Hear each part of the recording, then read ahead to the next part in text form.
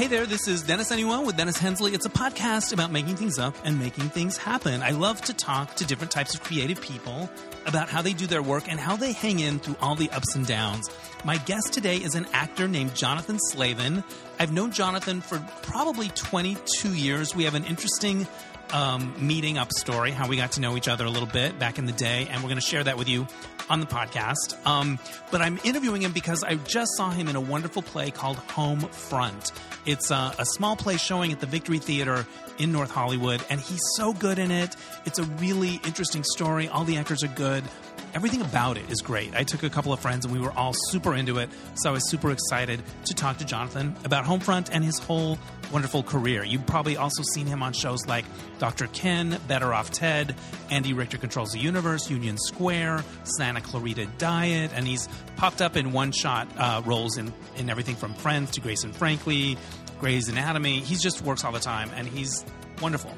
Before we get to the interview, though, I want to remind you that this podcast is brought to you by me, pretty much. I have AJ Sousa is in New York. He mixes the episodes, does a wonderful job, but otherwise it's pretty much me. And if you want to support my work on the podcast and help me cover the expenses that go with it, there are two things that you can do. One of them is you could go to DennisAnyone.net/support and leave a little tip in my virtual tip jar. I really appreciate it. Or I would love it if you considered becoming a subscriber to DNR Studios. What's that? That's a collective of shows that I'm part of, and for a monthly fee, you get my show 2 days early, and you get all these wonderful shows on the DNR Studios network. We did a collective, like, You Don't Know My Life game with a bunch of the hosts, and I was like, I love all of these people. So anyway, check it out. You may find some new shows. That's at dnrstudios.com. Oh, and also I have a voicemail. So if you want to leave a message about anything to do with the show, a question, a comment about something we talk about, you can do that at 1-888-647-9653. And before we get to the interview, I want to give a shout out to my friend Warren in Canada. He left a very generous tip in my virtual tip jar and made my day. Very sweet. Warren is an author. We met around the time that we were both writing books. He had a book called Soon to Be a Major Motion Picture and a couple of great sequels like Making a Killing. And I got to see him when I would go to Canada back in the day, but I haven't been in a long time. But hearing from him and getting that generous tip makes me want to go back. All right. Thanks, Warren. All right. And now here is the interview with Jonathan Slavin.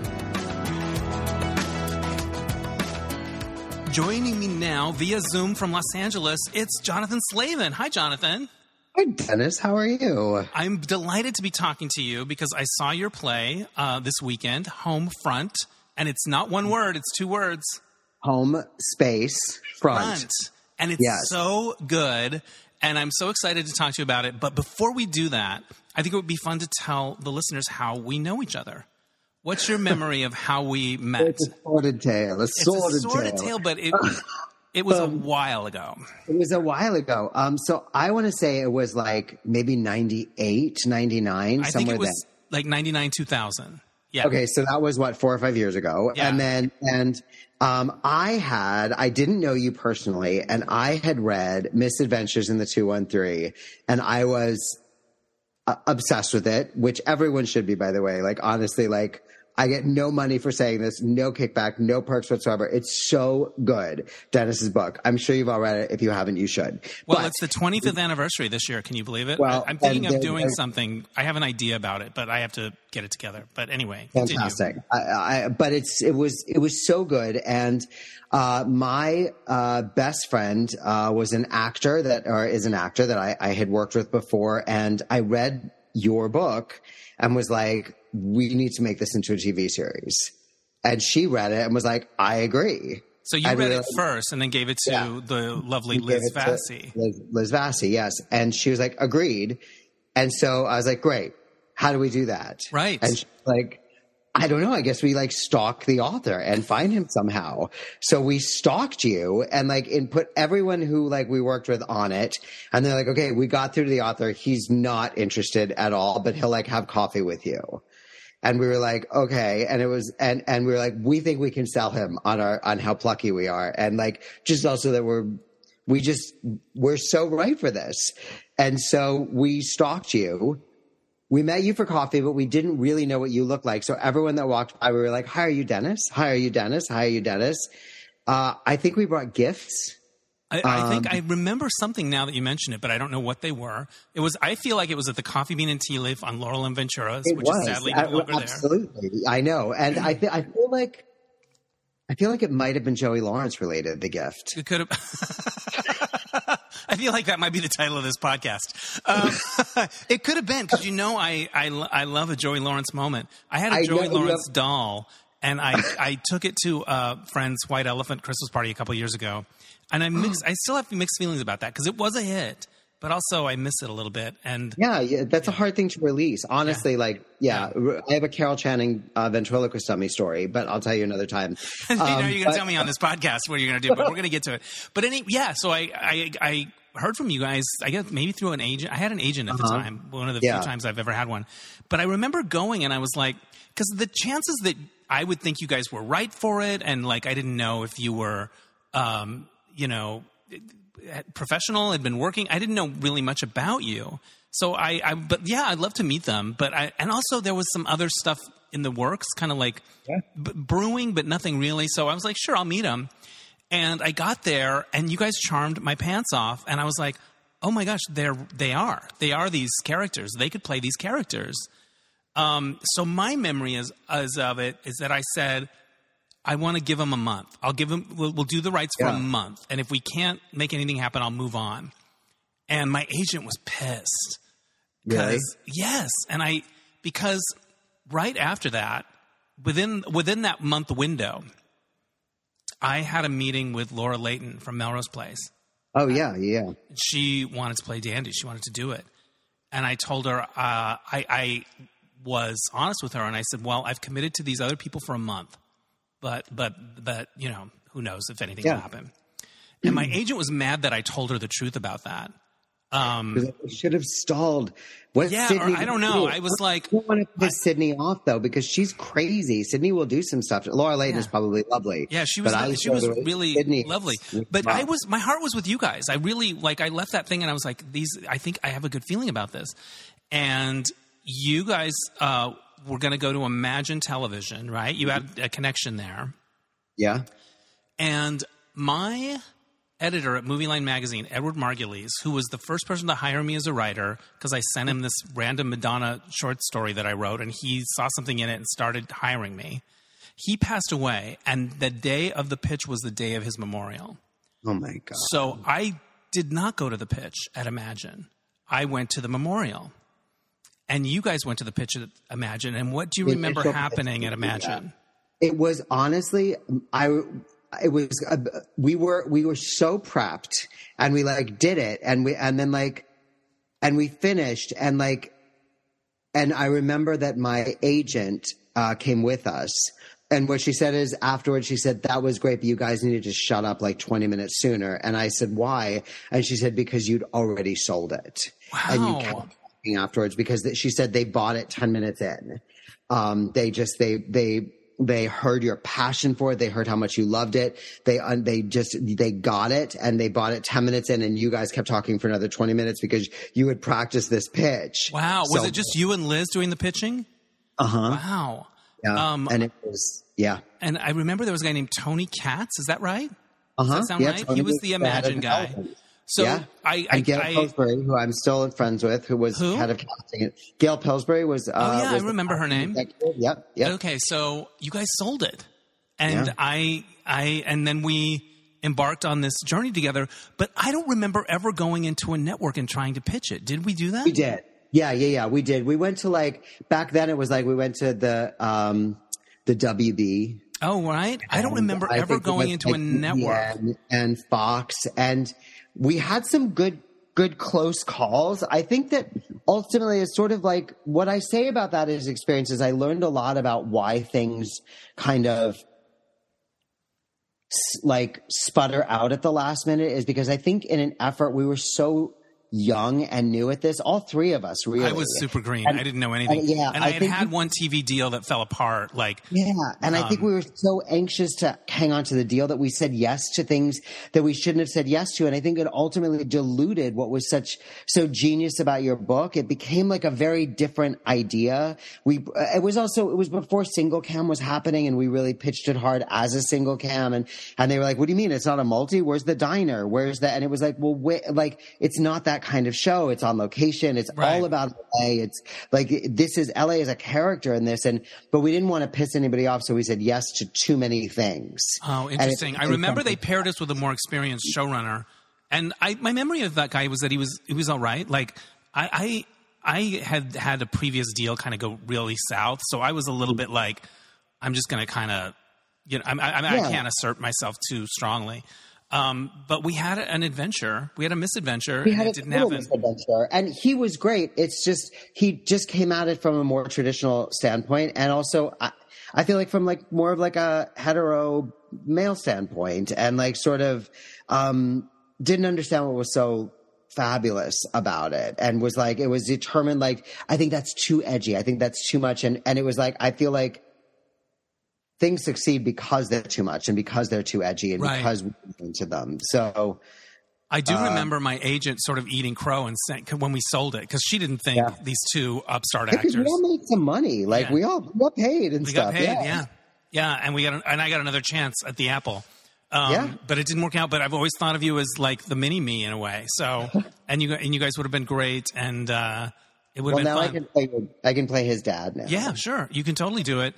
His gay dad. And also, I think at the time, it's always been tricky to try to get a gay character on TV. But I think at the time they were like, well, Will and Grace already exist, so there can only be one. Yeah, and I feel like it was that. There was a lot of, how is this different than Will and Grace? And it's like, because they're different people. Yeah. But it was like, but it's a gay guy and a straight girl. So that can only be one thing. Yeah. There was no exploration of nuance at the time. But I remember going to some meetings at your place with Michael, your husband, and Liz, and a menagerie of animals, of critters.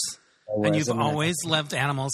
And she was obsessed with these like vegan ice creamy things. What were they called? Oh my God. It was at that, it was like a diet ice cream that everybody was eating at the time. Yes. I can't remember what they were called. At that same shopping center with I think they had it there. It was like it was basically like air. It was cold air. It was cold air. But everyone was obsessed with them, and we would take breaks and eat them. Yeah, they were like pieces of styrofoam, I think, in it, so it was very low carb.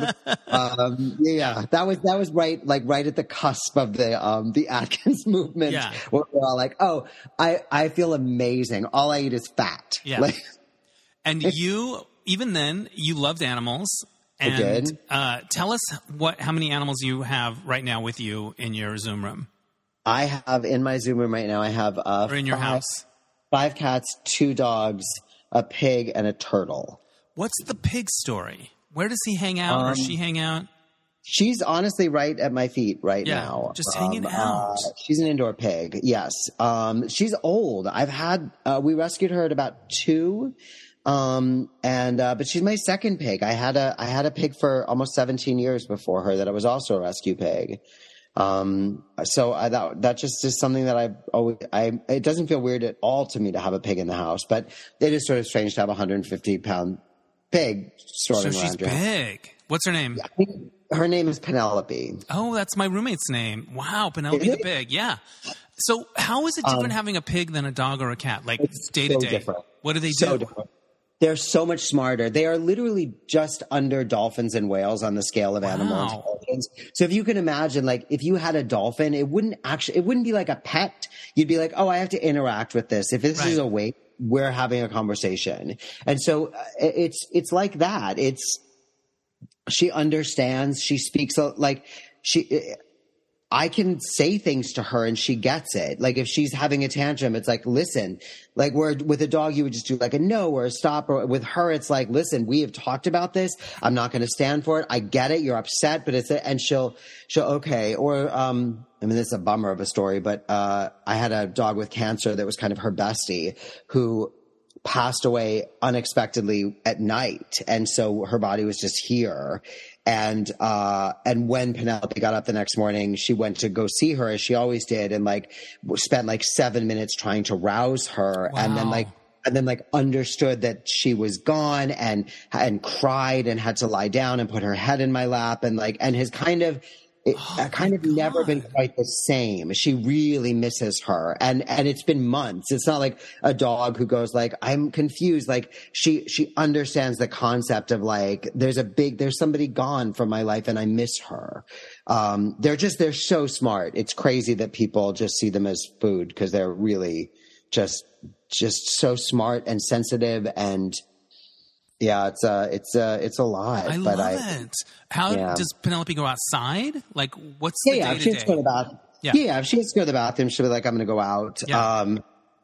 I have a giant loquat tree in my front yard, and during loquat season, she'll wake up and really early and be like, hey, I know it's like 6 a.m., but I cannot stop thinking that some loquats have probably fallen during the night, and I feel like you should let me out so I can go check. And then I do, and she eats them all and comes in and goes back to sleep for a couple hours, and then is like, I just woke up again and thought there might be new loquat. So like, she's definitely like very, very aware of what's going on. But she's also old. She's almost 15. And so she's, yeah.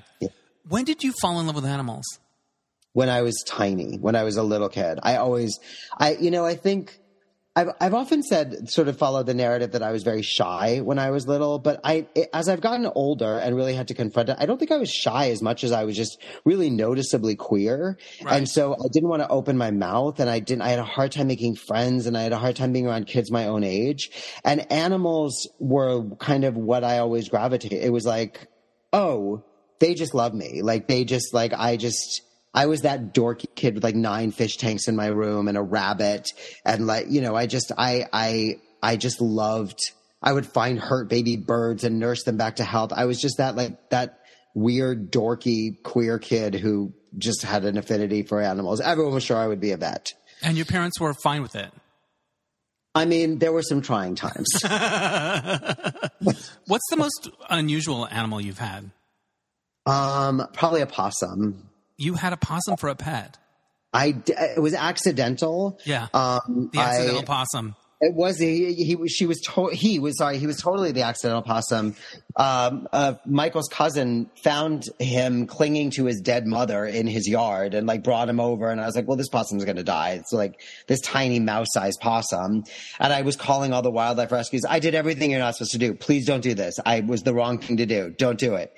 But I called all the wildlife rescues, and they were like, and I had a possum guy, and he was like, I hurt my back and I'm not taking any more possums right now.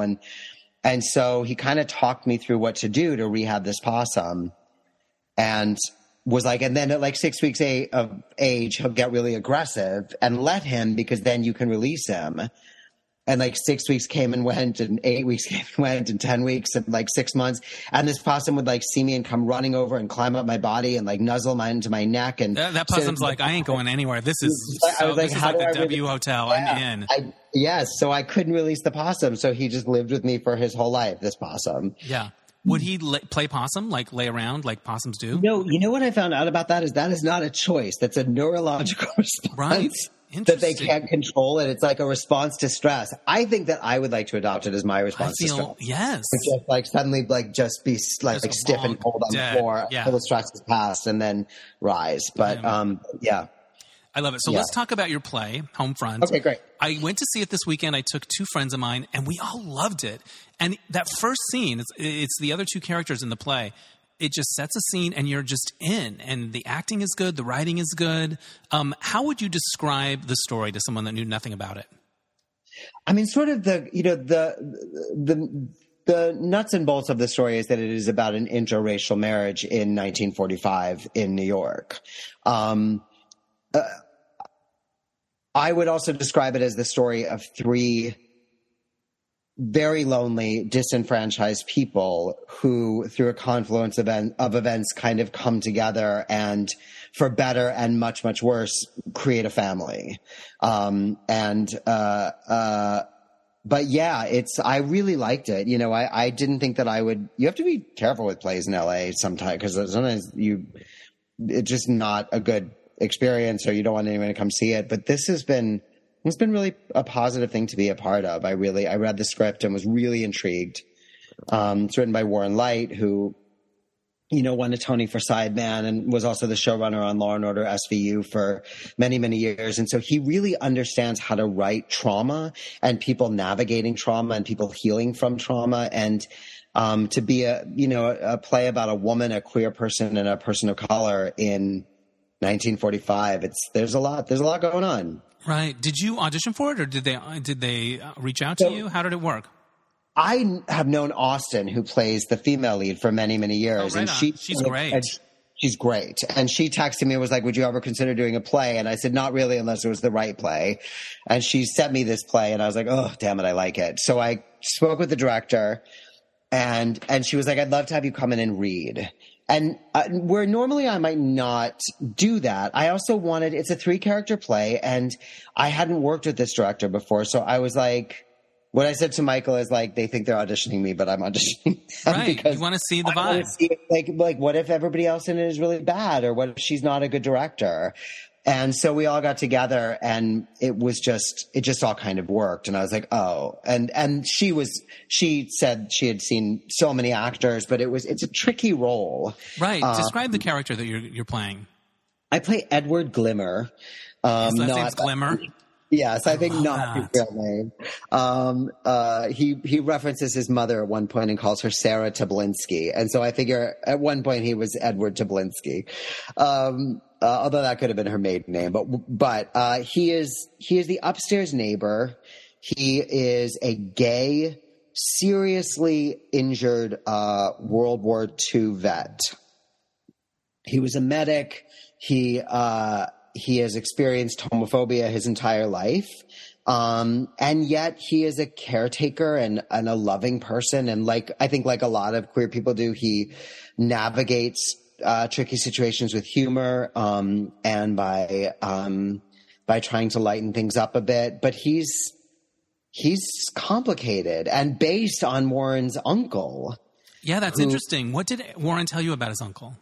Oh, so much. I got to see his artwork, and I had said at one point, so, this character grew up in the Bronx. Do you want that dialect? And he said, no, if you met my uncle, you would have thought he might be from England.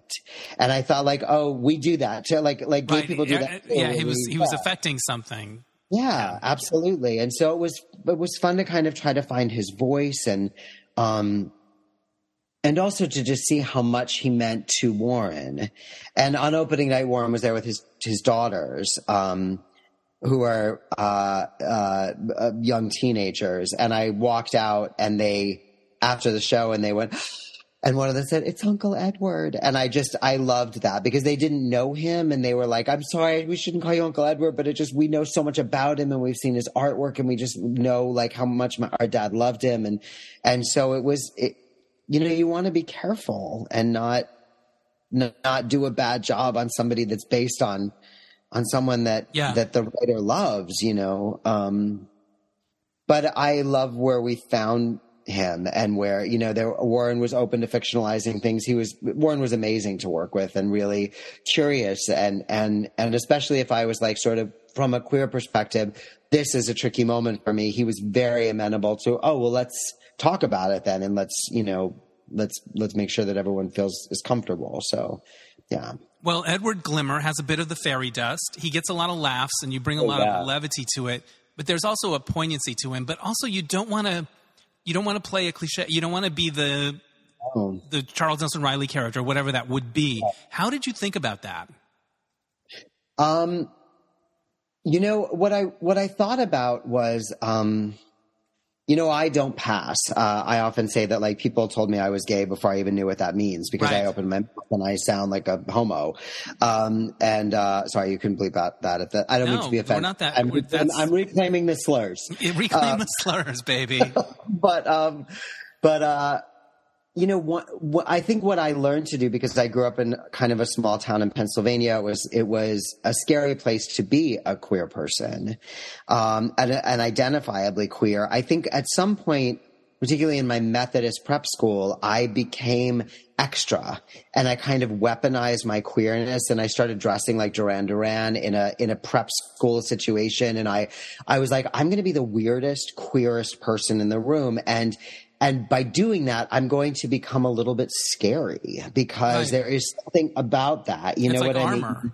Yeah. And so what I tried to do with him was play with when he's unsure of a situation, he leans into it. You know, this is who talks about at 6, his father could barely look at him. So you go, well, he's been identifiably queer his entire life then. So maybe he's adopted that same coping skill.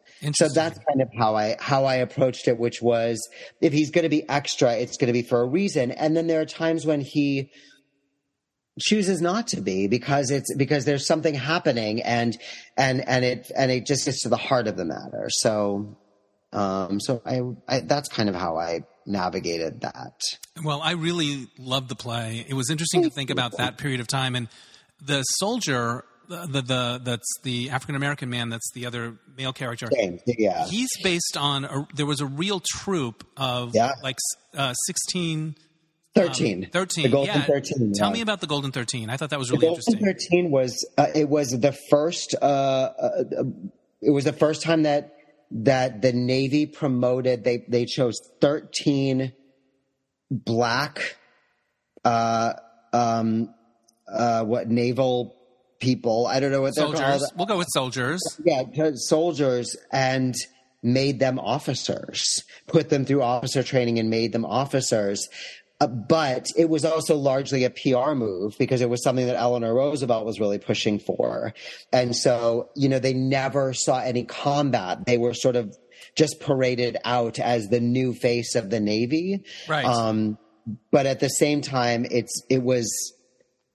was much more for the appearance of diversity than for actual diversity and equality. Right. And we see that through that character's eyes, like this idea of like this, I have this prestigious thing. This must mean something about where America's going, but it was not necessarily. No. That. Yeah. No. Heartbreaking. And the set is good. The lighting's good. It was just all great. Yeah. So are you having fun with it? I am. I really like it. I really like now that it's open, you know, it's just, you know, it's hard to tell when you're in something, if it's working or not, you know, and it took me a lot of tries to really find, especially what I was doing. You know, I was really able to sit back and see like, well, Austin and CJ are doing a great job, but I'm not sure where I fit into this. And I know that they want me to be funny because the play is quite heavy at times. But I also, You are a breath of fresh air, by the way, a breath of fresh air, a gust in the Victory Theater. Thank you. I appreciate that.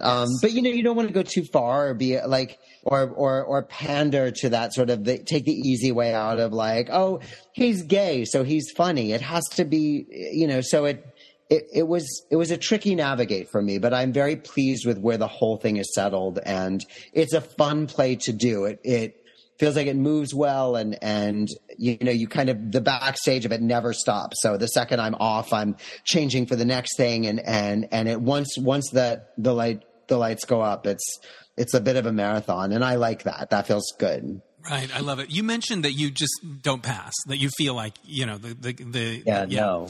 How did that work as you started to approach a career in Hollywood? Did you ever even try, or was it talked about? Because you've been out your whole career, and that's something I really I really admire that. Well, thank you. I had an agent, and I had the agent who convinced me to move out here from New York. 2 months into my stay, brought me into his office to tell me there was a concern that I was too gay for Los Angeles and I should maybe go back to New York. Too gay to function, as they say in Mean Girls. Yeah, too gay to function. Yeah. And then I had a manager for a lot of my career who, you know, once I got sort of my legs under me and I was able to withstand it, I would go, I'm not having that conversation again. But it would be like, you know, the feedback came in that you're like just too gay for this. So like whatever you're doing, stop it. And it's like, you may as well tell me to like stop being right-handed. Right. Like that's not an option for me. You know, it's who I am.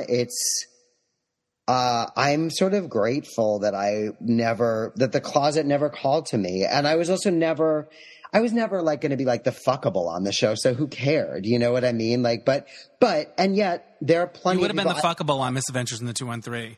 Totally. We would But have I got styled fired. you. We would have played up those eyes. You were adorable. It would have worked. It was the 90s, so I could have worn like some fun necklaces. Oh, That for was sure. Maybe some weird vest. Maybe you had a weird vest game Oh my happening. God, weird vest would have been so Yeah. slimming with weird vests. But I got fired from a show for being gay, by Really? people who are claim it's always interesting to me, like this sort of super woke, image that this business likes to project, Right. when it's meanwhile they're only hiring straight people to play queer people because they only like people who act gay if they know it's an act. It really is. It is still very much a boys' club. It is still very much an old school network. It still very much comes up. I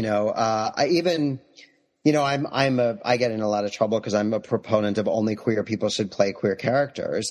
And a casting director was talking to me and said a gay casting director, I would never cast someone according to their sexual orientation. And I said, so then when you've been casting the dad in something, the young dad, you've never not seen an actor because you thought they were too gay for the role. And he was like, well, yeah. And it's like, okay, so you'll do it only when it penalizes people, not when it benefits them. And he's like, because there really isn't a response to that. Right. You know what I mean? There is no equity in this. There is no, if you don't pass for straight, it's going to be an issue. Yeah. And yet, it's much more important to me to be a big flamer than it is to be to do some stupid TV series. So I'd rather be me, and I'm glad it wasn't an option because then I was never tempted to do it. Right. And you see the actors that come out later, and there's always an asterisk by their head when I think about them. Yeah. Maybe that's my own personal stuff, which we've unpacked a number of times on this very podcast. But there's always a little bit of you could have been braver, Yeah. dude. Now take your GLAAD award and shut the fuck up.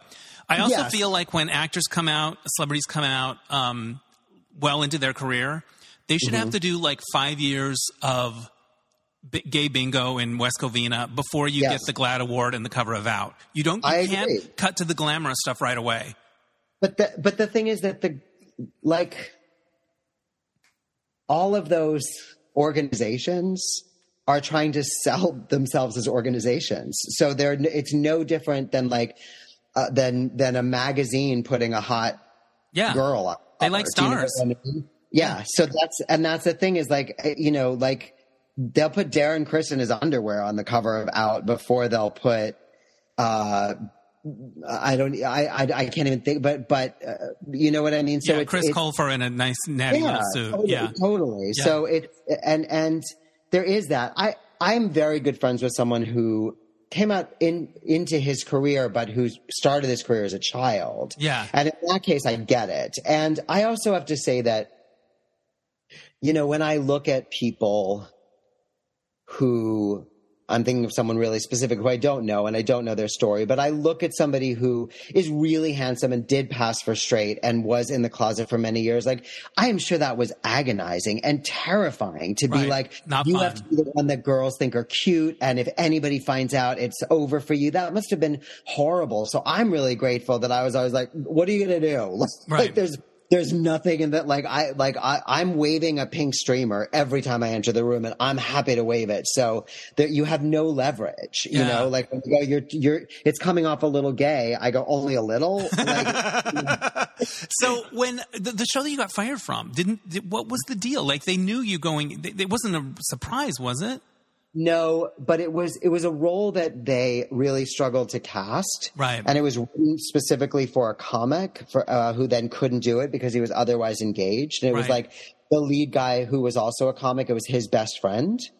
And I went in and sort of came at it from such a different angle that it shocked them into submission for a moment. Right. And the showrunner was going to change it and make it right and da-da-da. And I remember we did the first studio run through And I just knew. And I literally took everything out of my dressing room when I left, because I was just like, they're about to fire me, because there was just this feeling of like, why is he friends with that queer? Do you know what I mean? And it was that feeling. Wow. And I'm not particularly, I don't, like, if somebody's an asshole to me, I don't go, well, it's because you're homophobic. I really give people the benefit of the doubt and trust that they might just be an asshole.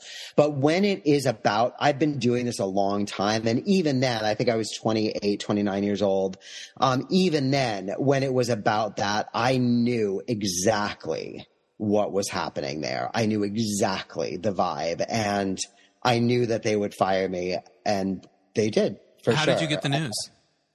I went home and I got a phone call and was like, yeah.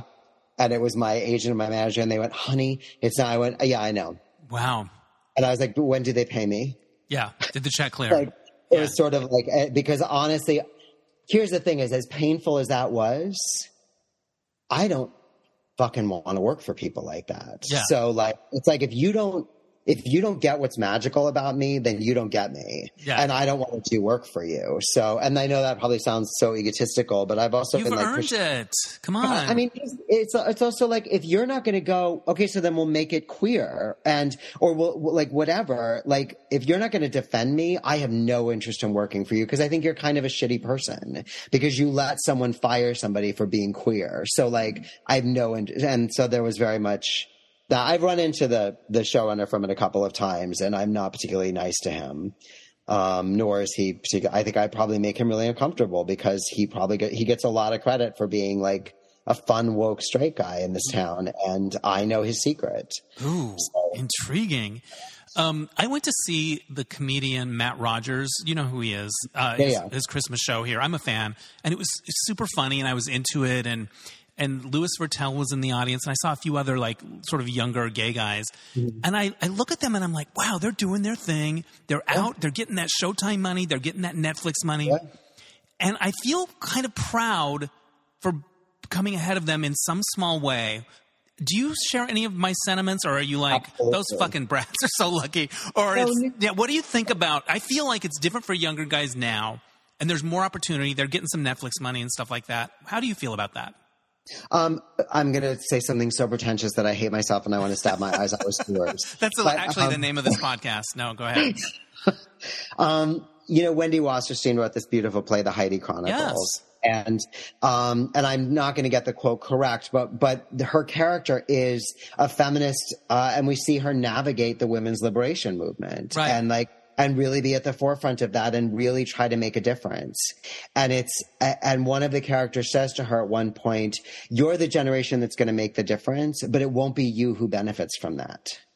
And I have great respect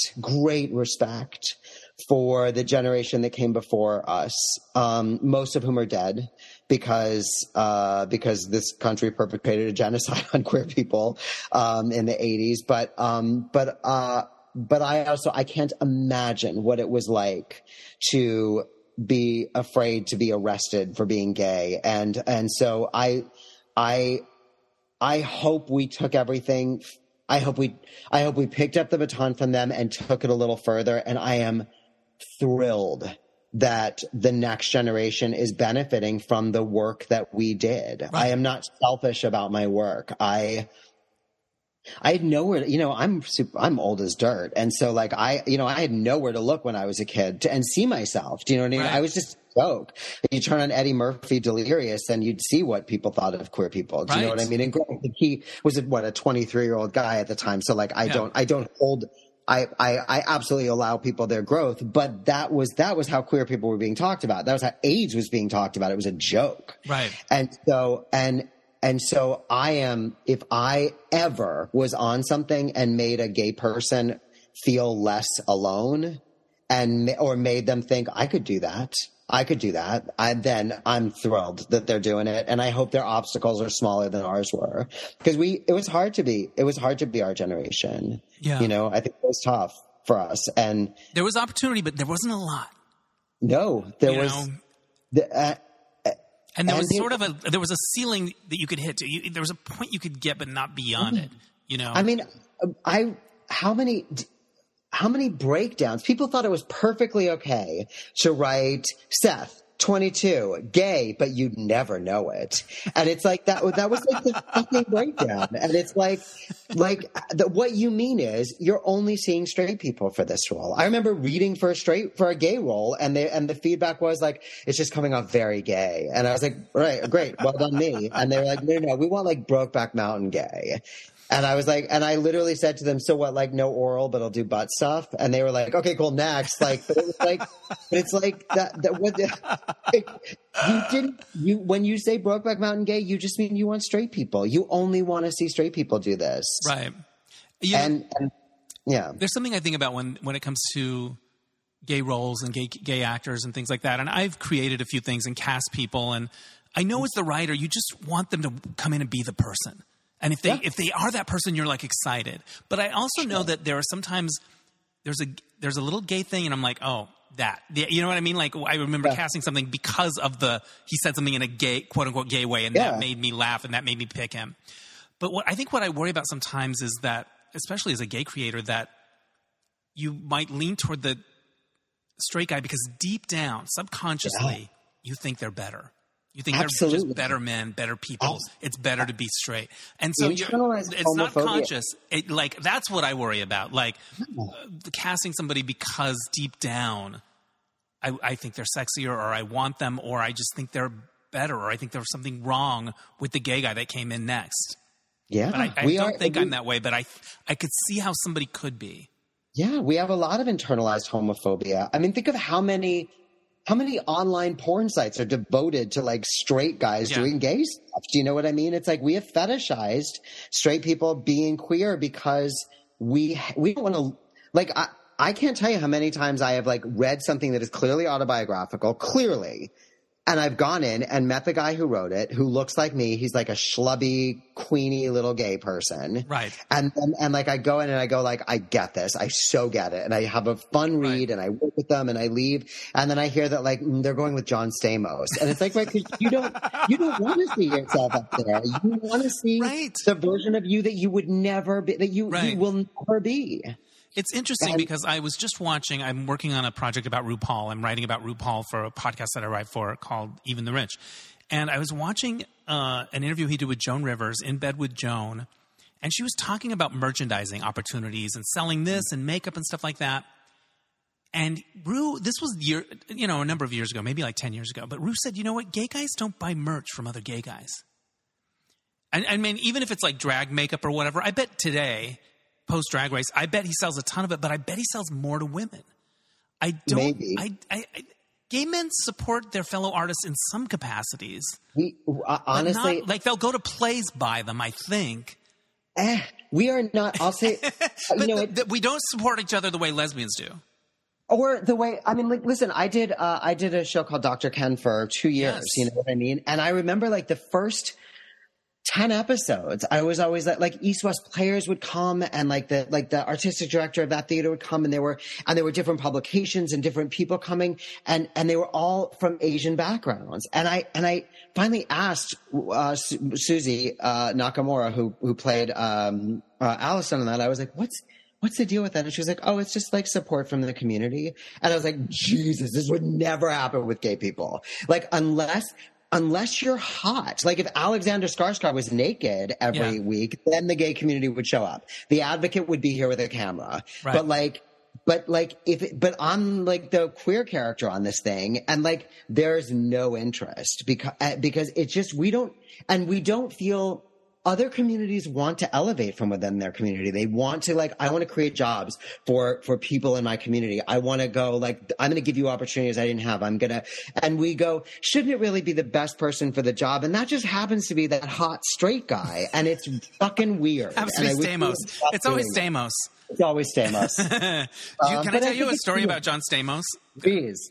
So back in the day, in that era, around the time that we met, I think he and Rebecca Romaine, who I had interviewed, they were together. I think I gave her a copy of my book. I was always giving those books out like candy. Like I was always working every angle. But I think they liked it. Like they liked it and they were fans of it or whatever. And I ended up at some dinner party with Kristen Johnston, who I'd also interviewed. And game night, dinner, whatever. and John Stamos, he's had a few drinks, and I said, I really like your pants. And he goes, oh, you want them? Let's switch. And John Stamos was willing to switch pants with me. And I said no because I didn't think I'd be able to give him over my thighs. It's a theme. And I didn't want the embarrassment of like getting in there to do this thing. And I'm like, oh, nope, I can't fit in your pants. And so I honestly, I miss. I think if I could live life over again, I might try the switcheroo with Stamos. I might try, but I understand. I am also thick of thigh, and so like it is, and now I view it. Now I'm like, listen, like the thighs are thick and the butt's big, right. So if you like it or you don't. But then I understand. There was a lot of that was heroin chic days, and so we were, and I think I would have been okay with him waking up the next day and going, "Are these from Target? Like, what happened?" RJ, and, but it was the thigh issue that I thought this isn't gonna go well. So I missed the boat on that. I think if you had to do that again, like you would I think it's maybe worth the pants switch. It's For worth sure. You never,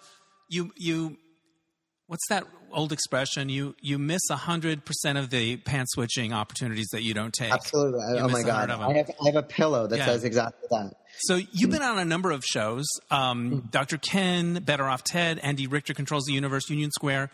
What do people know you most from? Which one was the one that seemed to get you the most? Hey, aren't you on such and such?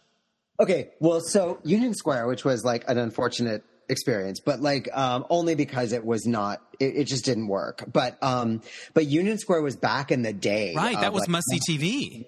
Yeah, and so it was on between Friends and Seinfeld, right? So that got me like I literally went from like nothing to like everywhere I went, people recognized me.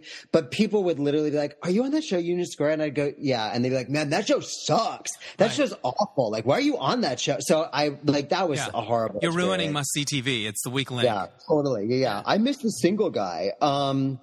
But so that was the one where I like got recognized a lot. Better Off Ted was like culty, because you had to sort of be smart and know when it was on to see it. It was fun though. I remember that show. Richter too was like that. Those were both Victor Fresco shows, who is my favorite showrunner in the entire world. I just adore him. I'll say, I don't know if it's the one I got recognized the most from, but the most surprising was my high school asked me to come back and speak in my like tiny town. And I was like, okay, but like, I'm pretty unfiltered. And like, I talk about gay stuff, and they were like, it's fine. My Methodist prep school, cause you're on TV. So like come back and talk. And I stopped by my dad's old doctor office just to see it, cause I hadn't been back in like 26 years. And they were like, and they were sort of like, what are you doing here? And like, who are you? And all that. And I wouldn't have thought that this town would have been a Santa Clarita Diet watcher. Right. And I had only done, I was in quite a lot of the third season, but I had only done a couple episodes of the second season. And suddenly a woman went, "Oh my God, you're his roommate."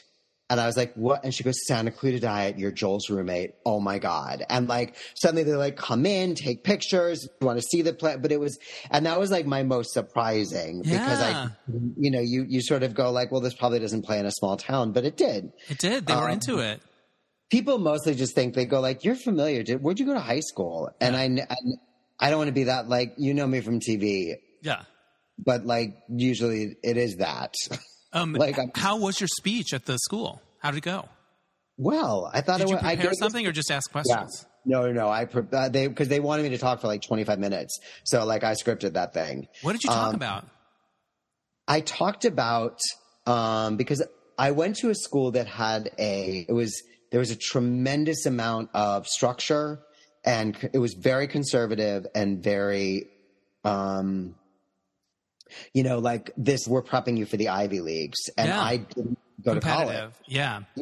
And so what I wanted to talk about was that no matter what, follow your path, but that the lessons you've learned here, that I would have thought the lessons I learned here wouldn't be useful to me because I didn't do the prescribed traditional path, yeah. But that the work ethic that I learned here was directly applicable to to going into a career that demanded that I do a tremendous amount of work on my own. And so find the you and then find the way to make it work. You know, I gave the speech that I would have wanted to hear when I was there. Yeah. Which was that, like, you don't have to do what people are telling you have to do. You know, and that, like, you know, life is I didn't get into mortality, but there is like you can decide to do something. And if you're willing to pay the price for it, you can do it. Like it could be hard and you can do it. And everyone can tell you you're not going to be successful at it and you shouldn't do it and you can still do it. So it was kind of that. I love that. I'm going to throw out some titles to you because I want to know about people. Grace and Frankie. Who did you interact with? I worked with Sam Waterston and Tim Bagley. Great. Yeah. So no Lily, no Jane. No. But honestly, I have friends who who work with Lily and Jane, and I have heard nothing but glorious. Yeah. And I have to say, it was such a fabulous place to work that I can't imagine anything toxic going on there. I love that. Yeah. Which of your shows is the best residual source? Right. Friends? Yeah. Oh, it gives and gives and gives. Were you at the reunion? Did you get to go to the reunion? No. And honestly, my friend's story is like, a couple of the producers were fans of Andy Richter, right? Control Universe, and the day that it got canceled, they did a rewrite. It was a Tuesday, and they called that night. And when we just did a rewrite, we added a character. Can Jonathan come in tomorrow, rehearse tomorrow and Thursday, and he'll shoot Friday? So I literally worked 2.5 days on Friends, and I have made thousands, probably that and a Cinderella story. Yes. Because that was like, I did a favor for the woman who cast as a really good friend of mine. And she was like, just come do a day. We can't even pay your day rate. And I went in and like, it was one of those where like, I did the scene and the producer's like, well, yeah, you know, like that, but like funny. And I was like, okay. And they're like, you know what, don't even do the script. Just like make up a bunch of stuff and just be really funny. Right. And I was like, but I just kind of made some stuff up and did it. And what is a Cinderella story? Because I have all these different Cinderellas in my head. Was it a movie or a series? It's a Hilary Duff movie. Oh, right on. Yeah. So that and Friends are... That and Friends are my... And CSI is pretty good too, but those are my top residuals payers for sure. Who did you work with on Friends? I worked with Lisa Kudrow, Courtney Cox, and Paul Rudd. Ooh, a Rudd bonus. Eternally youthful Paul Rudd. He's awesome. Yeah. When you are starting out in Hollywood and auditioning for these shows... I think you know that, especially in sitcoms, one yes can change your entire life. Totally my story. And how do you not let that get to your head? You know, how do you not think every audition is like, oh, this is my beach house. Like I'm going to be this is the next Big Bang Theory. Like, how do you not let that drive you crazy? I think I knew from the beginning that like, whatever it was going to be, like, it was one yes that changed the whole trajectory of my career. And I remember every moment of it. Which yes was it? So I went in for Caroline in the City, and I had been in so many times for Caroline in the City. And I was playing a character that I was completely wrong for. And so I got talked into by Michael doing something so different than The Breakdown with it. And it was like maybe a 2-episode character. And I went in and I did my thing and I got it. And it was a weird week because it was like, I think it was my second sitcom ever. And I was working with Jimmy Burrows and a nice group of people, but it was just, I was really nervous. And I came out to do my scene, and you knew that was when we shot in front of an audience. And it was the first episode back from the first season. So all of NBC was there. And I like did my scene, and I don't take credit for this, but it was like just a scene that was designed to go very well. It was very funny, very boisterous, sort of crazy. Right.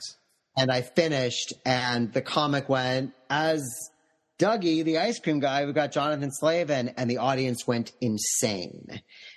So in front of all of NBC, there was like this moment of, who the fuck is that? Yeah. We love him. We love this person. Give us more Slavin. And that, like, those were the people who then wrote my first series regular. And when I went in and botched that test because I was so nervous and didn't know what I was doing yet, Warren Littlefield, who ran NBC at the time, was like, yeah, but he was great for us on Caroline. Let's hire him. So, but it was a surprising yes. I think the way that you don't, I talk about this show. Do you remember the show Significant Others? It feels like I should know, but I don't. It feels like, is that a movie with Kate Beckinsale? No, that's Serendipity. No, but Significant Others was like during Dawson's Creek and Scream, like it was like Kevin Williamson like was everything, you know what I mean, for that time. And he wrote a series about people in their late 20s, right around the time that I was in my late 20s. And the town went insane, and every agent was trying to get you in the door, and everybody was trying, like, you'd run into your actor friends, they'd be like, did you get in? I can't get in. Oh my God, they just called. I'm going in this afternoon. I have to go. Like, it was just crazy. People were obsessed. Because it was going to be the next big thing. And they made it, and they picked it up, and it aired twice. Wow. And so what I go is like, there's always one of those, and then there's always one you don't see coming. So, like, I just do my job. Do you know what I mean? I just do my thing. I do my scene. I make sure I like my scene, and then I do my scene, and that's it. That's the only thing that I have control over, and I do control. I'm very controlled about that, but I just do my scene. So, how have you managed to stick with it without getting discouraged for the ups and downs? How have you managed the ups and downs? Well, I mean, the fact is I have no education and no utilizable skills. So, like, there is that. But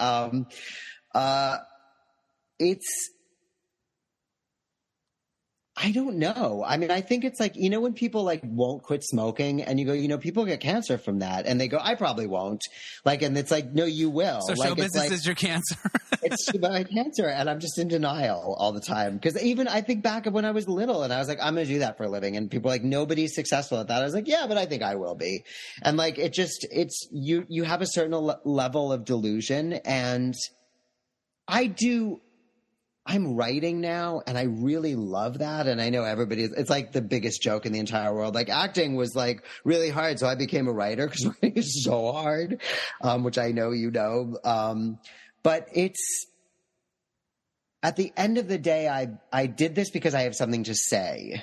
I try to be an artist no matter what kind of work I'm doing and have a point of view. And I'm not done expressing that yet. What are you writing? Can I ask you? What kind of thing? Yeah, I wrote a feature that's getting some attention. Nice. And I wrote a pilot that's getting some attention, which is nice. And I'm working on what I affectionately call the most depressing Christmas movie of all time. Oh, good. We love a depressing Christmas movie. Oh yeah, bleak. All I write about is like queer people and like, yeah, I like the stories that I'm telling, but people expect like, oh, you do so much comedy, this is going to be hilarious, and then they read it, it's like, oh, this is dark. But well, Hallmark should do a Bleak Week, like Bleak Week and Hallmark. The channel. Have you done a Hallmark Christmas movie? Oh my God, no! Because to be gay and on Hallmark, you have to be cute and young, and I am I'm only one of those three things. So. Now, you've mentioned Michael a few times, and I met Michael when we were working together. Yeah. You guys are married, full-on married, right? Yeah. How long have you been together? Like 28 years, a long time. Fantastic. Where'd you meet? We met at a party that I RSVP'd no to, and then went to at the last minute. Same. And it was a terrible time. I had this boyfriend that I had in New York was like preparing to come out to LA, and Michael's partner before me had just died, and it was just not good timing at all. But what are you going to do? But it worked out. It worked out. Yeah. You guys are delightful together. The second half of your bio in the program, I noticed, is almost all activism. You talk about different things that you care about. I really admire that. And one of the things that I noticed was that you were at a march in Washington in 1987 for gay rights. Yeah. 1987. Yeah. What was it like? What do you remember about it? You must have been a kid. I was 17. It was amazing because so much was at stake. because we were just dying left and right. And so much of what was killing us was not the disease, but was the apathy towards the disease. And so to be part of a movement that was like, you will not look away from us. You will not ignore us. And to be this, I think I wore like Guess overalls. Damn right you did. I had like masses of curly hair, and I held a sign high above my head, and I twinked my way down the street. And what did your sign say? Do you remember? My sign said, "If you're not going to get in my bed, get out of my bedroom." Ooh, nice. I like because it. No notes. It was not my sign. Someone else made it and then gave it to me because they were like, "You're cute, and that'll be provocative." And I wasn't particularly cute. I was just young, but it was. It's hard. I sound like the elder queer that I am when I say it, but it's hard to convey to people what it was like back then. Yeah. But you would meet someone and go like, "Oh God, I don't even know if I want to tell them," you know? Right. But you were conscientious at 17. Like you were already thinking about that. You were way ahead of where I was, for sure. I think it was so hard to be myself where I lived and be surrounded and where I went to school and where, they'd bring me in about my dress code and my hair, but it was just about that I was too identifiably queer. You were too extra.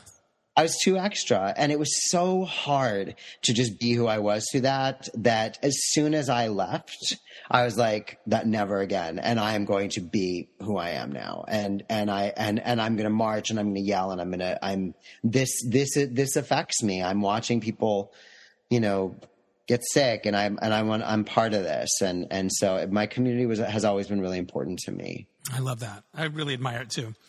You picked a few questions from the observation deck. Speaking of your curly hair, describe your most unfortunate haircut. Okay, it's directly tied to my Methodist prep school. Oh, right on. All the good things are. When I was 15, 14, maybe, the hair salon in my small town decided to do a fashion show, and I don't even know what it was for, but they were doing a fashion show, and they were representing different genres, and they brought me in to do punk. And then granted, it was Wilkes-Barre, Pennsylvania, 1980, whatever version of punk. But it was lots of like leather vests and stuff. And here I am. I was chubby. I was really round and masses of curls. And they shaved the sides of my hair, put 3 blue streaks in one side, and then gave me a curly fuchsia pink mohawk. Wow. And you really committed to the bit. I committed to the bit. And it was during the summer. And I ran into the dean of discipline, the dean of students, but the dean of discipline for my school. And he said, you cannot come back to school like that. And so I had to shave all of it off, but I had them bleach out just the very front. And so I had a buzzed head with like blonde curly bangs that then turned and it just looked terrible. But you know what? You did it for the show. You did it for I did it for the art. You were an artist. You did it for the art. I love that. Another question you picked. What's the worst job you ever had? I worked cleanup at a sex club called. Oh my God. What it was on? It was on like near Vine. It was right when I first it was not. Maybe not the Gauntlet. I honestly don't remember what it was called. It had a dangerous name.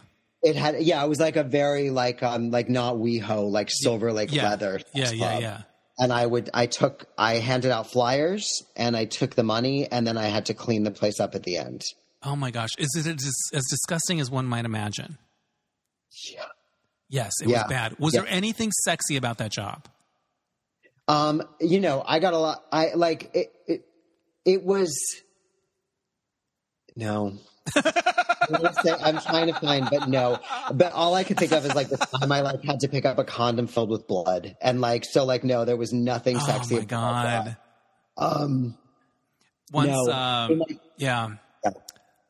I worked with Jack Plotnick for a while on this Evie character back in the day.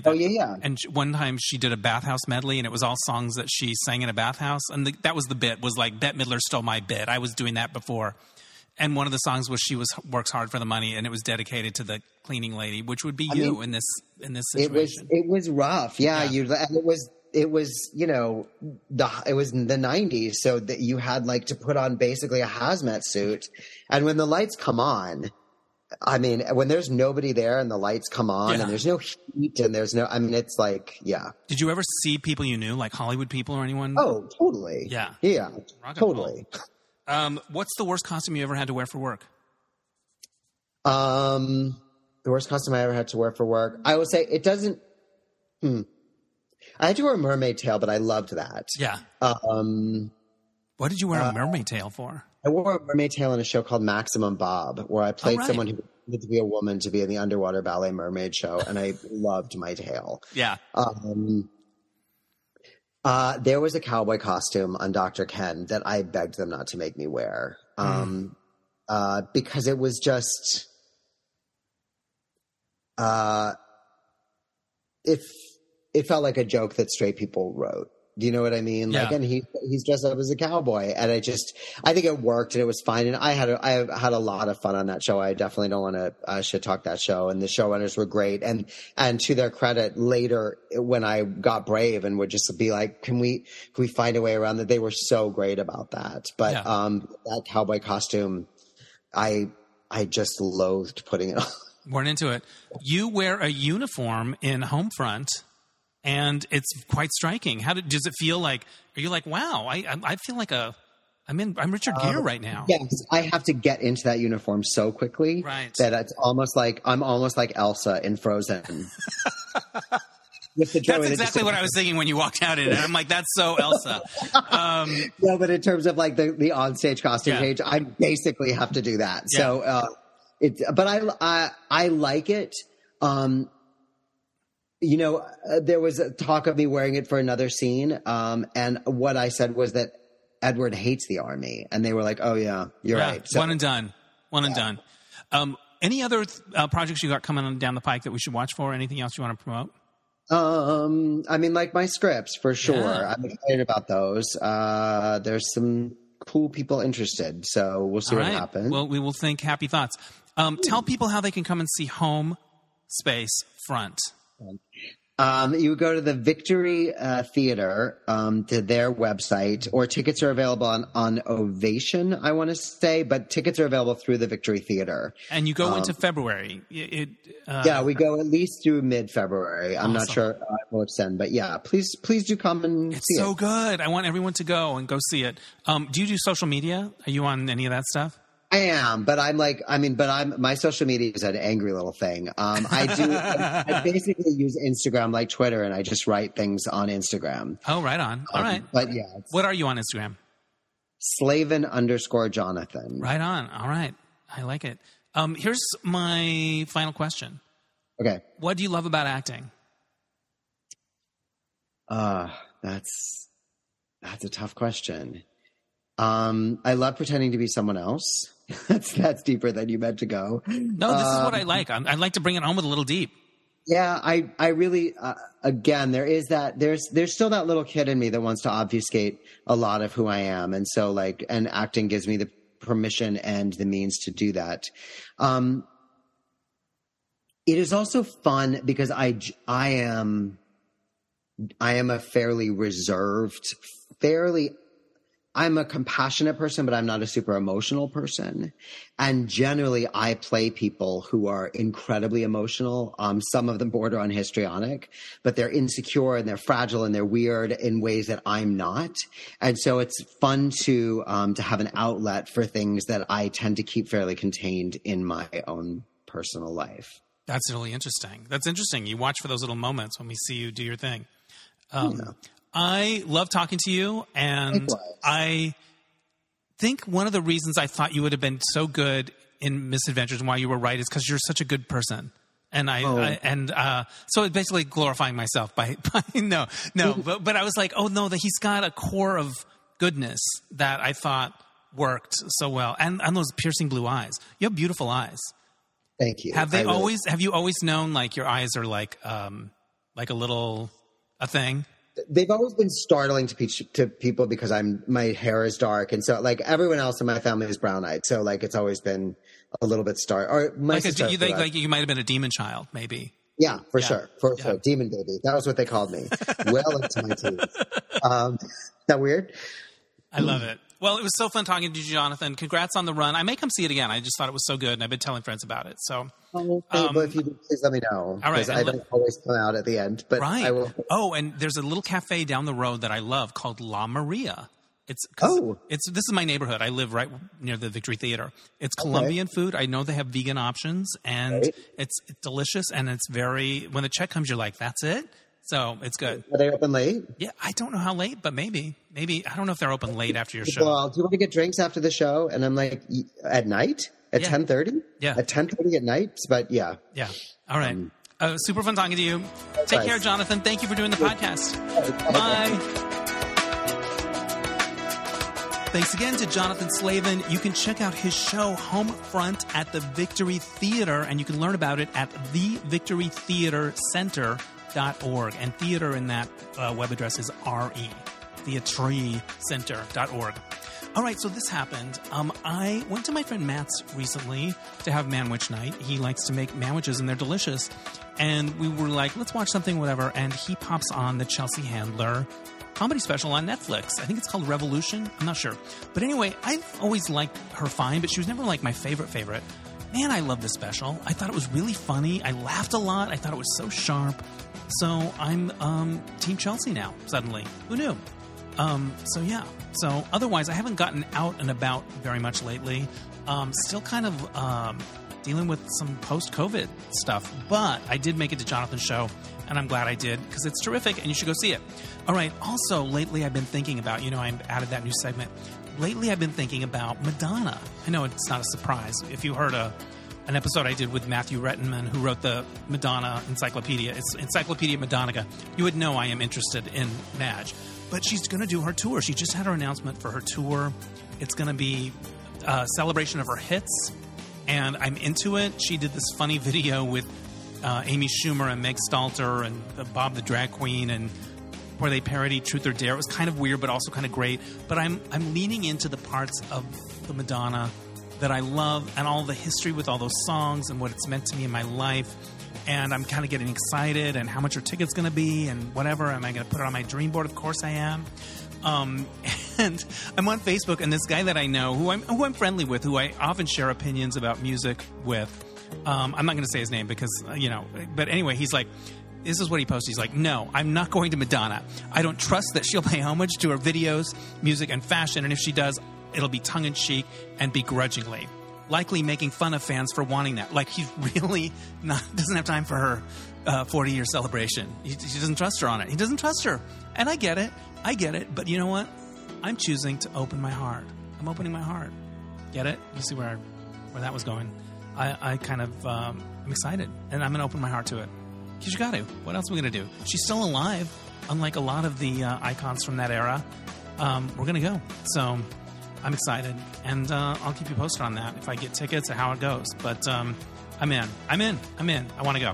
All right, that's enough for this week. Thank you so much for listening. Shout out to AJ Sousa for mixing the episodes, JB Bursey for his additional technical support. My theme music is by Mark Daniels for Placement Music. We'll catch you next time on Dennis Anyone. Bye!